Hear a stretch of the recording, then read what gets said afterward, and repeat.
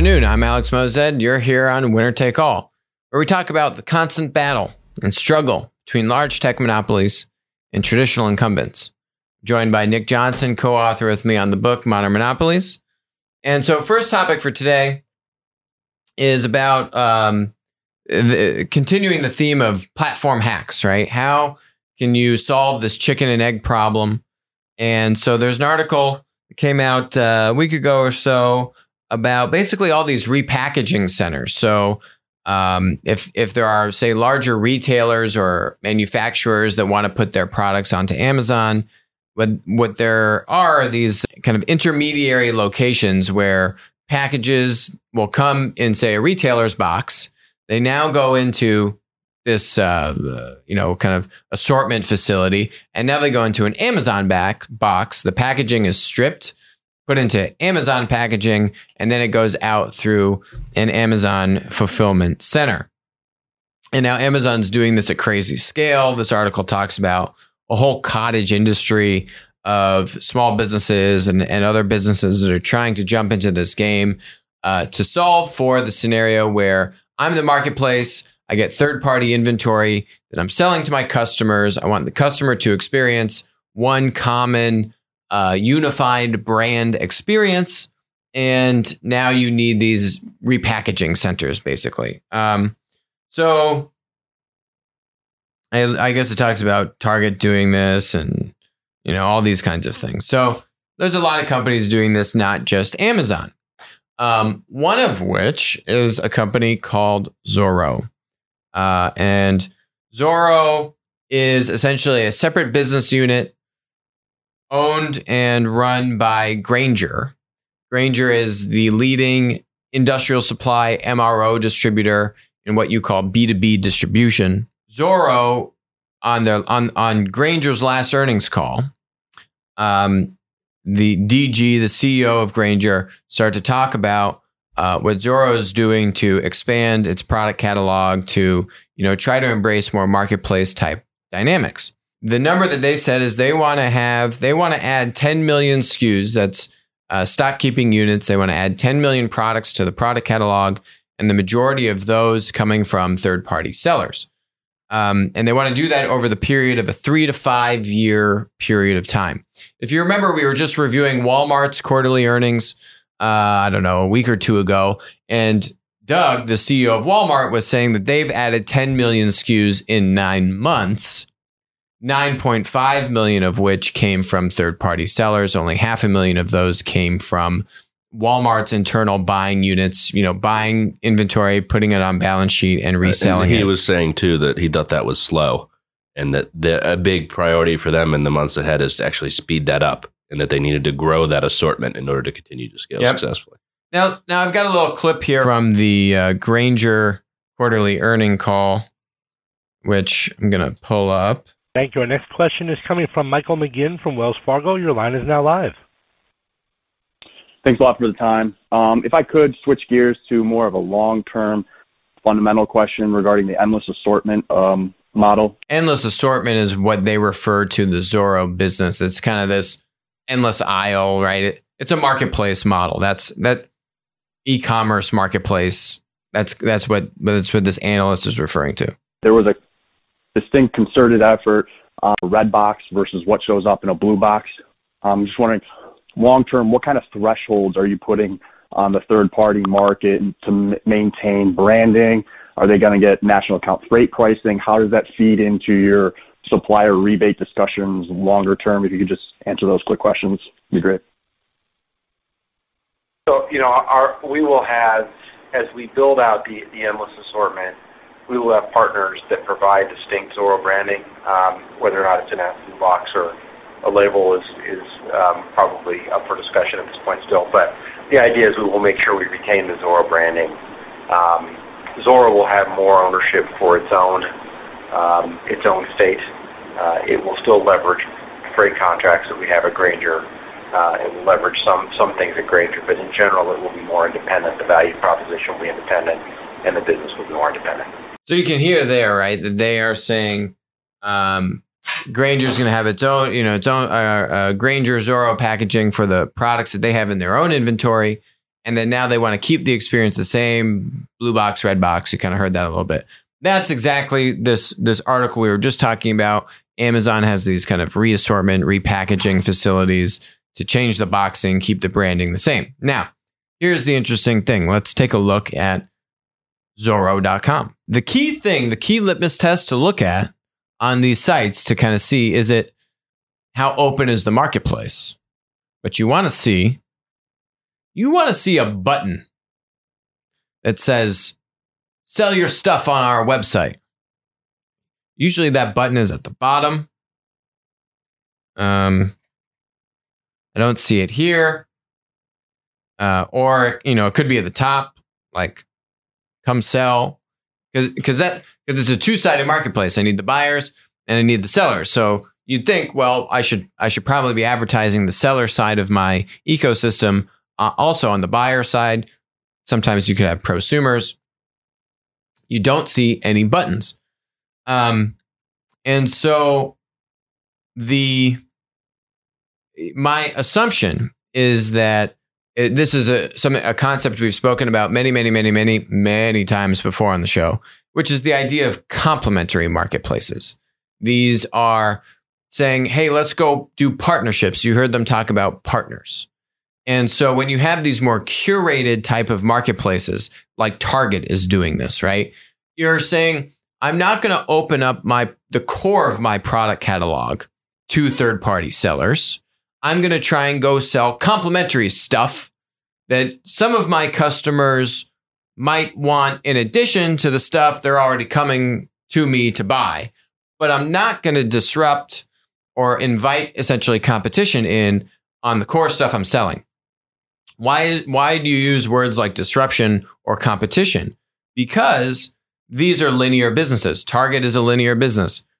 Zoro is a linear business. Grainger is a linear business. B2B distributors are linear businesses, which means they are resellers. They buy product and then they do some stock holding. They split it up into different, they do fulfillment and logistics. They might do some value-added services, and then they sell it to someone else. But all that inventory is on their balance sheet. And so the marketplace model is saying, I have a bunch of internal buyers. The same stuff the internal buyers are buying and then reselling, and they need to make a margin for my business to be profitable. I'm now going to let other third-party sellers be able to undercut my internal buyers. And the reason why I don't think Zoro is going to be comfortable to invite in that, essentially the prospect of being undercut by other third-party sellers, is because on this quarterly call, they spoke about, they being the executive team, they spoke about how Zoro is profitable. They said Zoro is profitable and it's only going to become more profitable in Q1. The moment you start to set expectations with public shareholders about a P&L, we saw this with GE, you can say goodbye to massive business model innovation. It's not going to happen. When GE Digital started to have a P&L, make commitments that were being rolled up into the earnings of the business and presented to shareholders, and analysts are judging the performance of the business based on those projections, that means you can't make these big drastic decisions that bring a lot of uncertainty with it, right? Are we going to have a lot of inventory just sitting on our balance sheet because now we were just undercut by all these third-party suppliers who are probably a lot of our competition in our core business? It's a very big step to take. Here's why it's absolutely necessary, is because you need a lot of demand. And so these complementary marketplace partnership type of models, you don't see enough throughput to get the suppliers to play your game. And as a result of that, you see the Targets of the world kind of do these big partnerships with other large retailers. And that was this article that we were talking about here with Amazon, where Target is doing this. It's a top-down approach. Yes. Basically. Not bottom up. Explain that. What does that mean? Top down, what you see a lot of these curated marketplaces do is, let's go do a handful of partnerships with big companies, because that's how we get a few initial SKUs, but that never scales. We saw Walmart tried this with the Walmart Marketplace. They launched that in 2009. what they called Walmart Marketplace was Walmart and about 3 partners. And it never really scaled with that approach because it was too hard to sign up and become a seller. What Target is doing is even more constrained than that.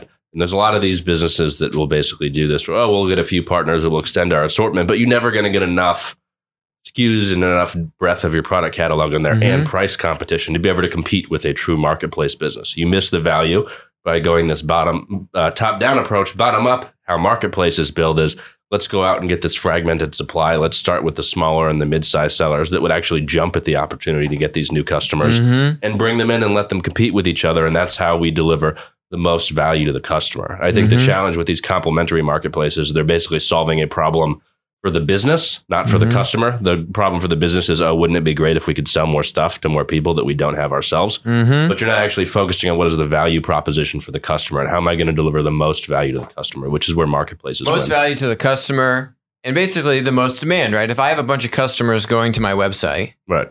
and they want to buy a certain type of product, in this case, industrial supplies, and then you want to sell them complementary products, that's only going to apply to a small sliver of the customers, right? It doesn't really move the needle in a major way. And so you might get some like top line throughput. You might be able to get 10 million SKUs over 3 to 5 years, which is not fast enough. Yep. But you're also not getting the economics if you make these large partnerships. Right. You need to go bottom up, as you were saying. Build supply, bottom up. That's where it's the hardest way to do it. You cut your teeth bottom up. Now you have leverage over the large retailers or large suppliers. And they have to take your economic model, which they're not going to take if you go to them first. If you're doing this top-down model, you're making very little money on those third-party sales compared to this bottom-up approach where you set the standard terms, what that take rate is, what you charge for various services. You build a thriving network around that with smaller and mid-sized sellers, and then the big guys have to come play on your turf because that's where the demand is and if they want to go to customers. It's a prioritization, right? It's like what was the handy competitor that went out? Homejoy. Yep. It's like Homejoy saying, we're going to go to Europe and we're going to expand to Europe when they've raised, I don't know, $30 or $50 million. And it's just, you're not ready to do it. What you got to do is prove the business model out in the core before you then expand into new adjacent territories.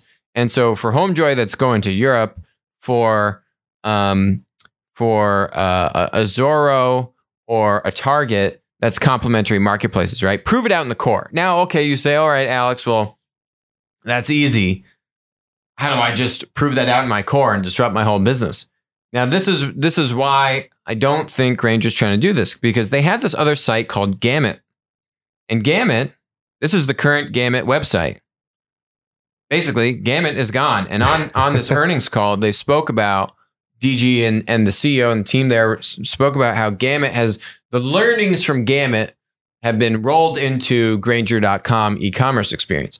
The beautiful thing about Gamut was that it's separate from the core business, just like how we've talked about Walmart Marketplace was way too close to Walmart.com or Walmart's core business. Amazon Supply, the predecessor to Amazon Business Today, was actually a separate website initially. Yep. That eventually got folded and then became Amazon Business. Yes, became Amazon Business. But the key thing was that they were able to embrace this idea of opening up the core part of the business to third parties. Right.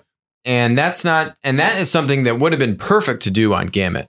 100%. Hey, you know what? Gamut's a small property. It's a very kind of niche-y part of, customer audience that's coming to Gamut. How could I experiment with opening up MRO products to third-party sellers on Gamut? Gamut is what I would call basically like a UX experiment. And can we improve some of the technology? The search and the search. It had nothing to do with changing the business model to fit online shopping in a way that actually makes sense. It was, from my point of view, kind of an incremental innovation and not really trying new stuff.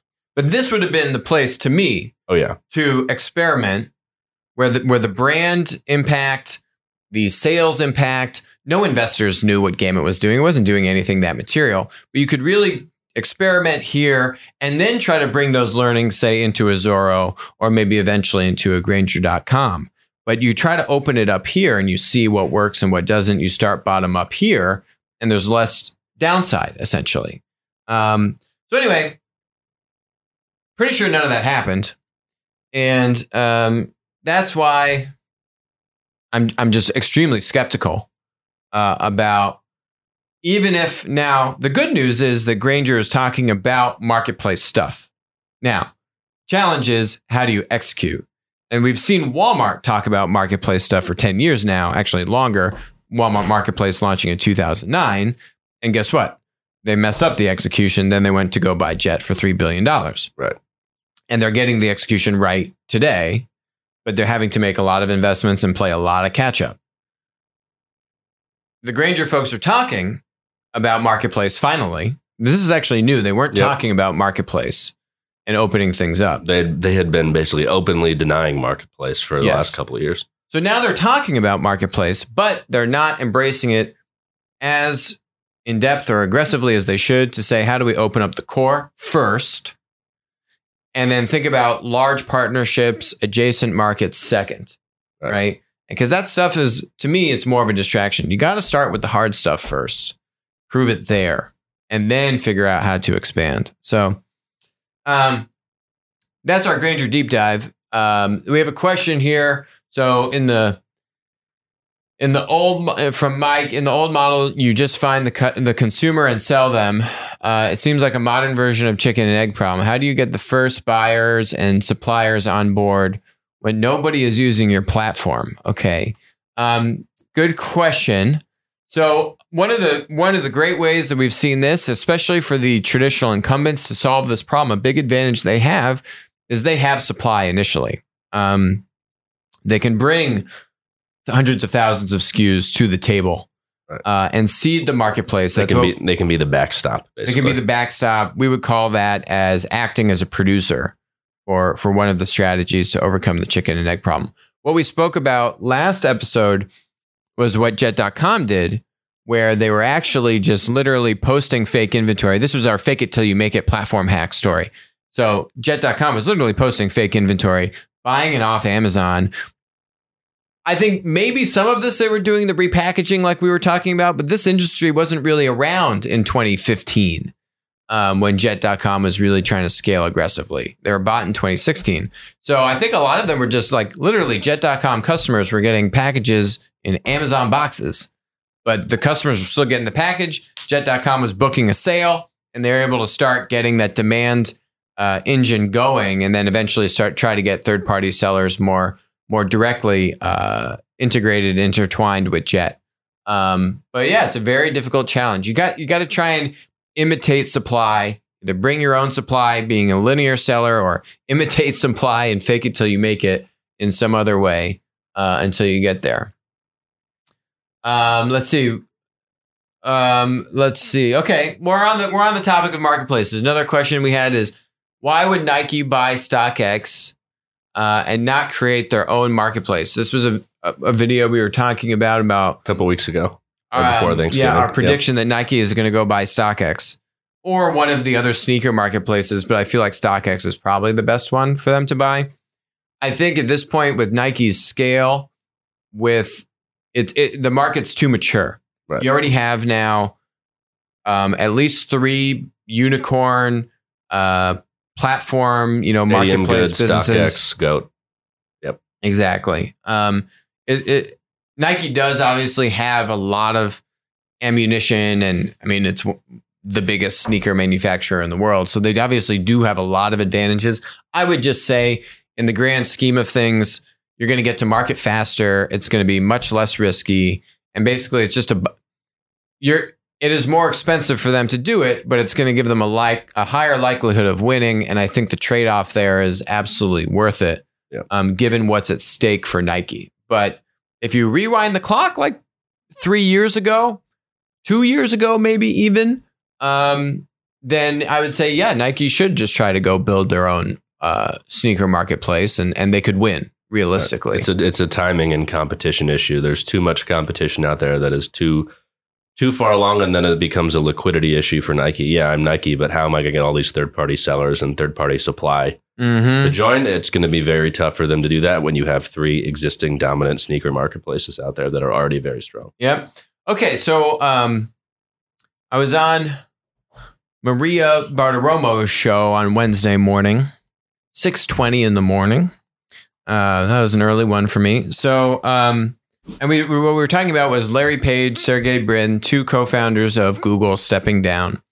So here's a little snippet on that. I mean, look at that stock chart. It has had quite a run, Alex. So do you agree with what you're hearing from Ivan? Would you also want to buy the stock on this news and that Sundar Pichai is going to be the CEO of Alphabet as well as Google? Sure, I would buy the stock, but that's mostly because of what Larry and Sergey have done to set up Sundar and Alphabet for the next 3 to 5 years. I think, the question is what happens beyond those things, right? What Google is teed up to do in automotive with Waymo and these new businesses that are on the horizon, they're very well positioned over the next few years. And these aren't small businesses. Waymo is not a small business, as the other guest was just mentioning. And so Sundar should be able to help integrate these new up-and-coming businesses that might be small by Google's standards, but are still pretty large and have a lot of momentum. I think what is the next Waymo? What are the next now early stage ventures or acquisitions that Alphabet needs to take? And how well can Sundar really plot that course, provide enough autonomy and separation from Google's core operating businesses to let these new bets thrive? And will he be able to drive those new initiatives while also managing the existing business? If you draw a comparison to Tim Cook, on the other hand, although Apple and Microsoft are probably neck and neck for two of the largest tech market cap companies currently, what Tim has done or not done when plotting out the next bounce of the ball for Apple, I would be much more skeptical looking at Apple's long-term horizons versus, say, Microsoft with Satya, who also stepped into the shoes of a management-led CEO, where Satya has really brought Azure and these completely new businesses right into the foray for Microsoft, and that really has led to them being one of the biggest companies in the world, versus Apple and the level of innovation and kind of new business models that they're putting together, for me personally, has been underwhelming. So some people didn't like that comment. Which CEO is setting up their tech monopoly to dominate over the long term? This is a 5+ year outlook between Tim and Satya, CEO of Apple versus CEO of Microsoft. And then you could also do it a three-way between those two guys and then throw Sundar in there. I'd honestly put my money 5+ years on Satya, because he's the one who has really shown me that he is able to really bring completely new or relatively very new platform businesses into the foray, put those in a position of dominance. I don't know what Tim is doing 5+ years out. And I open for a new device. We can call that the Menage platform poll right there. Yeah. I don't know what he's doing. They got out of cars. I mean, when you look really long term, Tim was the COO of Apple, and he's done a great job of incrementally improving Apple's stuff. The core business. But there's no next new business. The stuff they're doing in services, so stuff like Apple Music, Apple TV Plus isn't going to move the needle, and it's not going to bring them the kind of profit they're used to from the phone business. 5+ years out, what happens when the iPhone is really like kind of losing steam and there's some a other new form kind of new factor device, or new interaction model? What's that going to be? Right. There's no guarantee that Apple's as dominant in whatever comes next as they are in smartphones. Yeah. I mean, it's just like how why Microsoft missed mobile when they were there. Right. And they should have gotten it. Right. If you rewind to 2005, 2006, everyone was concerned, Microsoft's going to dominate mobile phones. No one can compete with them. We're going to be stuck with Microsoft as the huge monopoly forever. And Microsoft's still very successful today, but is a very different company from what it was in 2005. And they missed mobile phones. Bill Gates has said it. And I think probably, what's our boy's name? LA Clippers owner. Steve Ballmer probably also echoed that. Yeah. But, I would say probably in my ranking, it would be Satya 1, Sundar 2, just because it's unknown. He's new. He's coming to the plate right now. Right. He has, fortunately though, he has things like Waymo and Android Automotive that are going to be absolute slam dunks. And he has stuff coming up like Google Health and Verily and these other things that have some good early traction. They've gotten them off the ground. Yeah. They're still kind of raw. How well can he nurture those things? I think some analysts value the Waymo business and all that at $100 billion today. So that one's kind of hard to mess up at this point, right? It's already going and it's already crushing. It's already got GM and I think Honda and maybe Volvo agreeing to put Android Automotive into the vehicles, which is so crazy to me.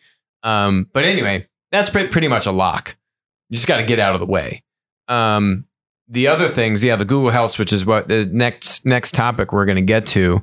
Be interesting how he can navigate that. But hey, ball's in his court, right? It's his to lose. How well can he shepherd that? I think he is going to need more help to just run the day-to-day of Google. While he needs to now help nurture the Alphabet part of the business, which is really what Larry and Sergey had been focused on, and really, in my opinion, had done a great job. When you compare this, though, to Zuckerberg, who I'd say has also done a really great job in terms of, either doing organic platform business creation like or Messenger. M&A, Messenger and M&A, Instagram, and a bunch of things, WhatsApp. right? WhatsApp. And you're going up to buy, let's say, a unicorn. And I don't know, you know what I mean? Like let's say Google and Facebook are trying to buy that business and you get to sit down with Zuckerberg and Zuckerberg's like, this is the future of our company. I need you. Let's go do this.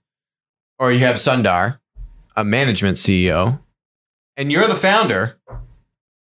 I feel like you're going to be more, it's a very emotional decision. I think is Zuckerberg going into that, if it is between the two of them in this hypothetical scenario, Zuckerberg absolutely has an advantage of plucking that company up, maybe at a slightly much of a discount, just because of that founder energy. And it's hard to match that. Yeah. When you're especially trying to do M&A and bring on other kind of, platform businesses that could be the next Instagram or the next Android. So this is definitely a loss. I don't think Google is screwed over the next few years. I think they're going to be just fine. But really long term, that's where I think this will come into play. So last topic, Google caught a lot of flack for this Ascension Health news where they had millions of medical records.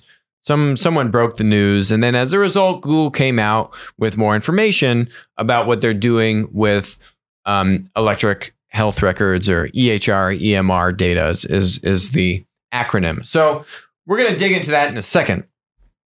Google's doing a number of things in this area. Verily is a separate entity from Google that is their kind of like life sciences moonshot business. They have this thing called Project Baseline, which we've spoken about on the show, which is now partnered up with a handful of some of the biggest pharma companies in the world, trying to change how the clinical kind of therapeutic evaluation process is done, right? So basically, what you would call is the clinical trial, where you now are getting real patients to test out your drug, and you have half the people take basically the real drug, and then half people take a fake version of it. They don't know if they're taking it or not.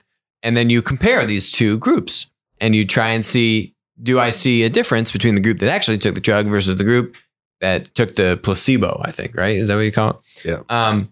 And hopefully the former does better than the latter. Otherwise, it's not a good clinical, it's not getting past the clinical trial. Anyway, so they're doing stuff in that arena.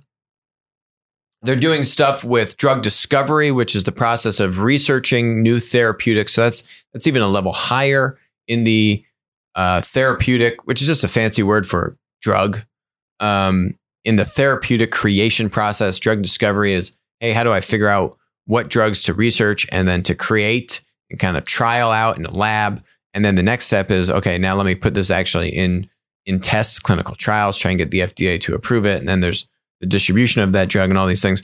Google Health is a completely other division. Google Health is within Alphabet.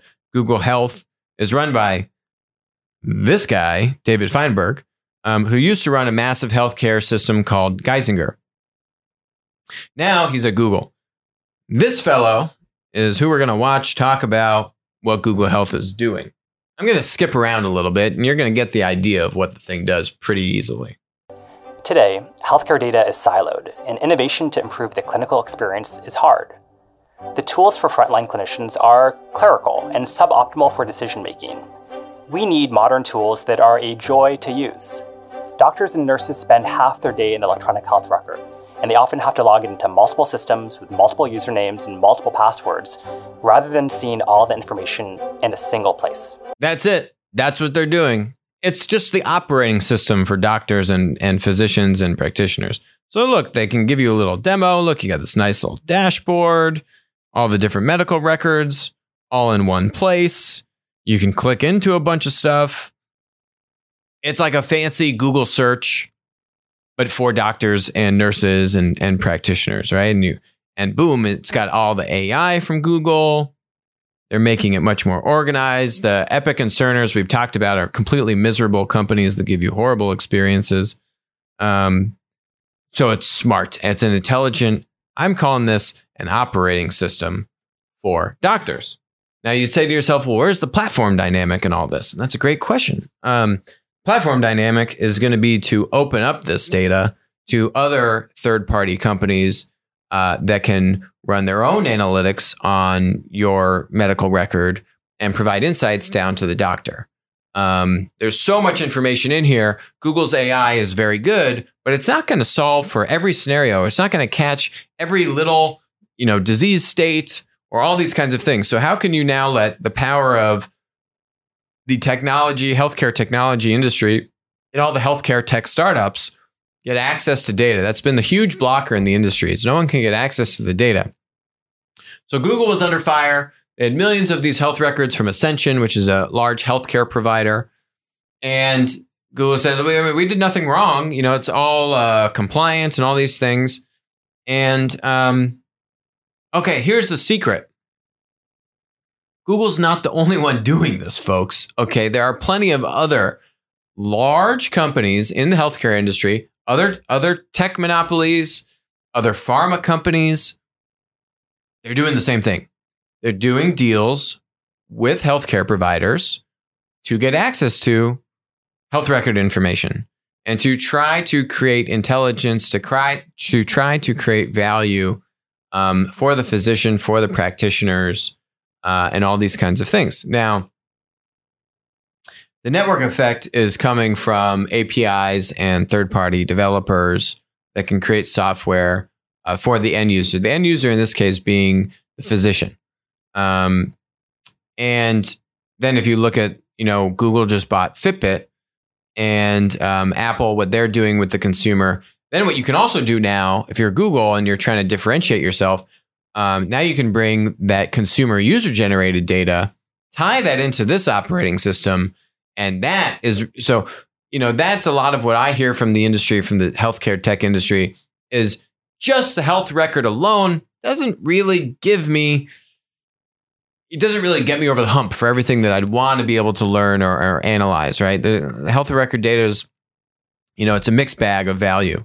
But when you can start pairing together different sources of data, so the health record, certain, lab diagnostic tests, your genetic information, your user-generated Fitbit information, you start tying these things together.